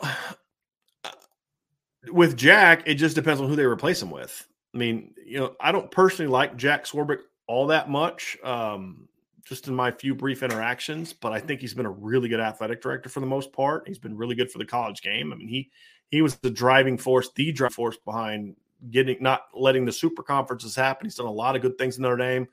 There's some things he would have done different, just like there's people think that I would do things different doing my job. No one's perfect, and you're always going to find things to fault, but I think he's done a really good job as the AD at Notre Dame for football. I don't follow the other sports close enough to know that, but for football, he's done a phenomenal job. Facilities, athletics as a whole, he's done a phenomenal job. And look, in the last 10 years, Notre Dame's won national championships in women's basketball.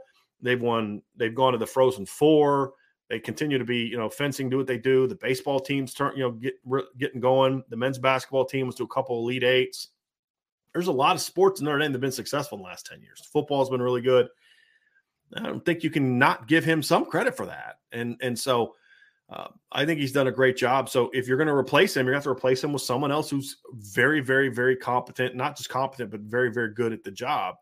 Father Jenkins, I'm just going to say this briefly and move on from it because I don't really want this to start something, but I think it will be better for Notre Dame when he's gone. I think his lack of leadership in certain areas has been, especially in recent years, has been embarrassing to me. That's just my 2 cents. And it's a lot of different things, not just football related. So I had a conversation with a friend the other day about some of the candidates, and from what I hear, it's going to be good replacements, and it'll be good for Notre Dame to have him not there. I think it's going to be good for Notre Dame if they make the right hire when Father Jenkins is gone. I'm more concerned about what happens with Jack Swarbrick when he's gone. That's going to be some big shoes to fill for somebody. Jack says, "Hey guys, my wife thinks the offensive holding penalty is dumb because isn't that what an offensive lineman is supposed to do? I tried to explain it, but can you guys do better? Why is holding bad?" So holding is bad is because it gives the offensive player an unfair advantage relative to the talent level of the two players. So when you talk about, who's going to win a battle in football, it's a one-on-one type of thing. It's me and my athleticism and my technique compared to you and your athleticism and your technique. A defensive player doesn't benefit in the line from holding the way that an offensive player does. And so if I'm faster than you or bigger than you or quicker than you or my technique is better than you and I beat you, you need to take the L, right? Or try to recover. But holding is an unfair advantage that negates my ability to beat you. It's the same thing on the opposite side when you're talking on outside. So like a receiver versus a DB. Now the DB is the one that gets the unfair advantage. So if I beat you and I'm about to go by you and you grab and hold me, you're now having an unfair advantage that I can't really counter, and I don't have a similar thing in my repertoire to go to beat you. And so it's really it's outside the framework of the way the game is supposed to be played, and it gives one side an unfair advantage on a particular play. So you can get beat and recover, and it's not recovering with good technique or talent. You're recovering by cheating. That's the best thing that I can come up with. Rob Osgood said, "Hey guys, question for the defense. What offensive line will be the toughest Notre Dame will face this year? And for offense, what will be the toughest D-line Notre Dame will face?" Defensive line's easy. We've talked about this one before. It's Clemson. I mean, Clemson to me is the best defensive line Notre Dame is going to face all year this year. I think Clemson will have the best. Clemson has a chance to have the best defensive line in college football, period. And not just Notre Dame's schedule. Offensive line's a little bit of a better question. I'd have to do a little more thinking about that one and really look at who comes back or not. Like, I thought the kid from Marshall was coming back. I didn't even realize he transferred to Virginia Tech till Ryan told me. So I'm going to have to look at that one. But the good thing is, Rob, that is definitely already on the summer schedule. We're going to go through every team and best quarterbacks, best running backs, best lines, all that kind of stuff. So we're going to have a lot to talk about when we to our opponents when we get into this season. So we'll get into that. But the defensive line was easy. It's Clemson. I think Clemson might have the best defensive. I mean, everybody talks about Brian Breezy and Miles Murphy. I think Tyler Davis is a really good football player if he's healthy. He's back too. So that's another one. Rob Compton, how much do you think Buckner benefits from Brian Kelly leaving and Tommy Rees? Let me see if I can find the second part of your question. Rob, it looks like there might have been more to it. Nope, did not add on to it. So, and Tommy being, I guess, the main guy kind of in charge for that one. So, I think for me, it comes down to, I do think it's benefit. I think that number one, I'm a big believer that you need to have as few people in a quarterback's ear as possible, especially during a game. I want a quarterback talking to two people, the coordinator and the quarterback's coach. That is it. I don't want the head coach getting in his face, screaming at him every time he comes off the field. Because Malik Zaire's talked about this. I've talked to other players in the past. Like, a quarterback would come off the field, Brian Kelly be in his ear telling him one thing, and this is in practice and games. Then he'd go over to the assistant coach, the quarterback's coach, and he's telling him something different. And then the offensive coordinator tells him something different. And you're getting like 2 to 3 different stories, and that's terrible. And so I think Brian Kelly became a negative influence on quarterbacks pretty soon into his Notre Dame career, especially once he gave up play calling. And so I look at it and say, I think that's going to be there's going to be one person talking to Brian Polian. There's going to be one person talking to Tyler Buckner and Drew Pine. And it's going to be Tommy Rees. That's it. Now, in regards to instruction, now, it's like, here's what you need to do. Now, if Tommy's up in the booth, which I think he will be, you're going to have, either Chancey Stuckey or Dylan McCullough, whoever's down the field, relaying plays or relaying instruction, like during a timeout. And he may say, hey, do this, but he's telling him what Tommy Rees wants him to be told. You may have Marcus Freeman come off to him and say, hey, keep your head up, shake it off. Hey, I need you to do this. I need you to do that. But it's not reading the defense. It's more of the head coach things you need him to do. Hey, keep your head up. Don't worry about it. Need you to, need you to protect the ball, and then go hear from Coach Rees on how, that kind of thing. But it'll be more bigger picture stuff that all head coaches do, not the head coach trying to tell him what to do or how to read it or what he should have saw, when oftentimes it just wasn't what everybody else was saying. So that was my issue there. So I think in a lot of ways that's going to be a benefit for Tyler Buckner. And that's why I say we're going to learn a lot about Tommy Rees this year. If Tyler Buckner does what I think he's going to do, his talent's part of it, but Tommy Rees developing him and being that consistent voice is going to be a big part of that. There's no question about it. So, Rob, I think it's a really important thing. We're gonna end this. We have one more question. This is a good one. Just popped in.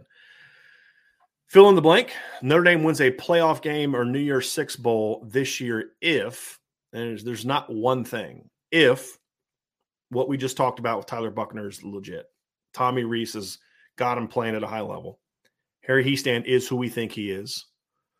At least one receiver steps up opposite Lorenzo Styles to be a good player. And Al Golden keeps things rolling with the defense.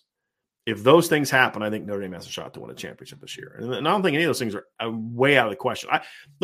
I may be off here. I feel like the changes that were made, the talent Notre Dame has coming back, the playmaker they have at quarterback, if they can just somewhat stay healthy and the quarterback pans out, I feel like this team has a chance to do something special. And I think there's a lot of assumptions about, well, they can't win this game or that game. And and the stuff. And I don't know if Notre Dame's going to be better now that Brian Kelly's gone. I don't know, but I believe they will. And I'm going to be proven right or wrong about Brian Kelly here in the next couple of years. We'll find out.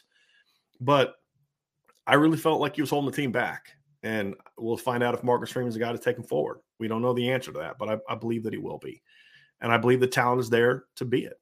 So come on, everyone. Like Make-AK says, join the message board, hit the like button, subscribe to the channel, subscribe to our message board as well, hit that notification bell, share the podcast, leave a 5-star review, and as always, in the words of Mace AK, go Irish.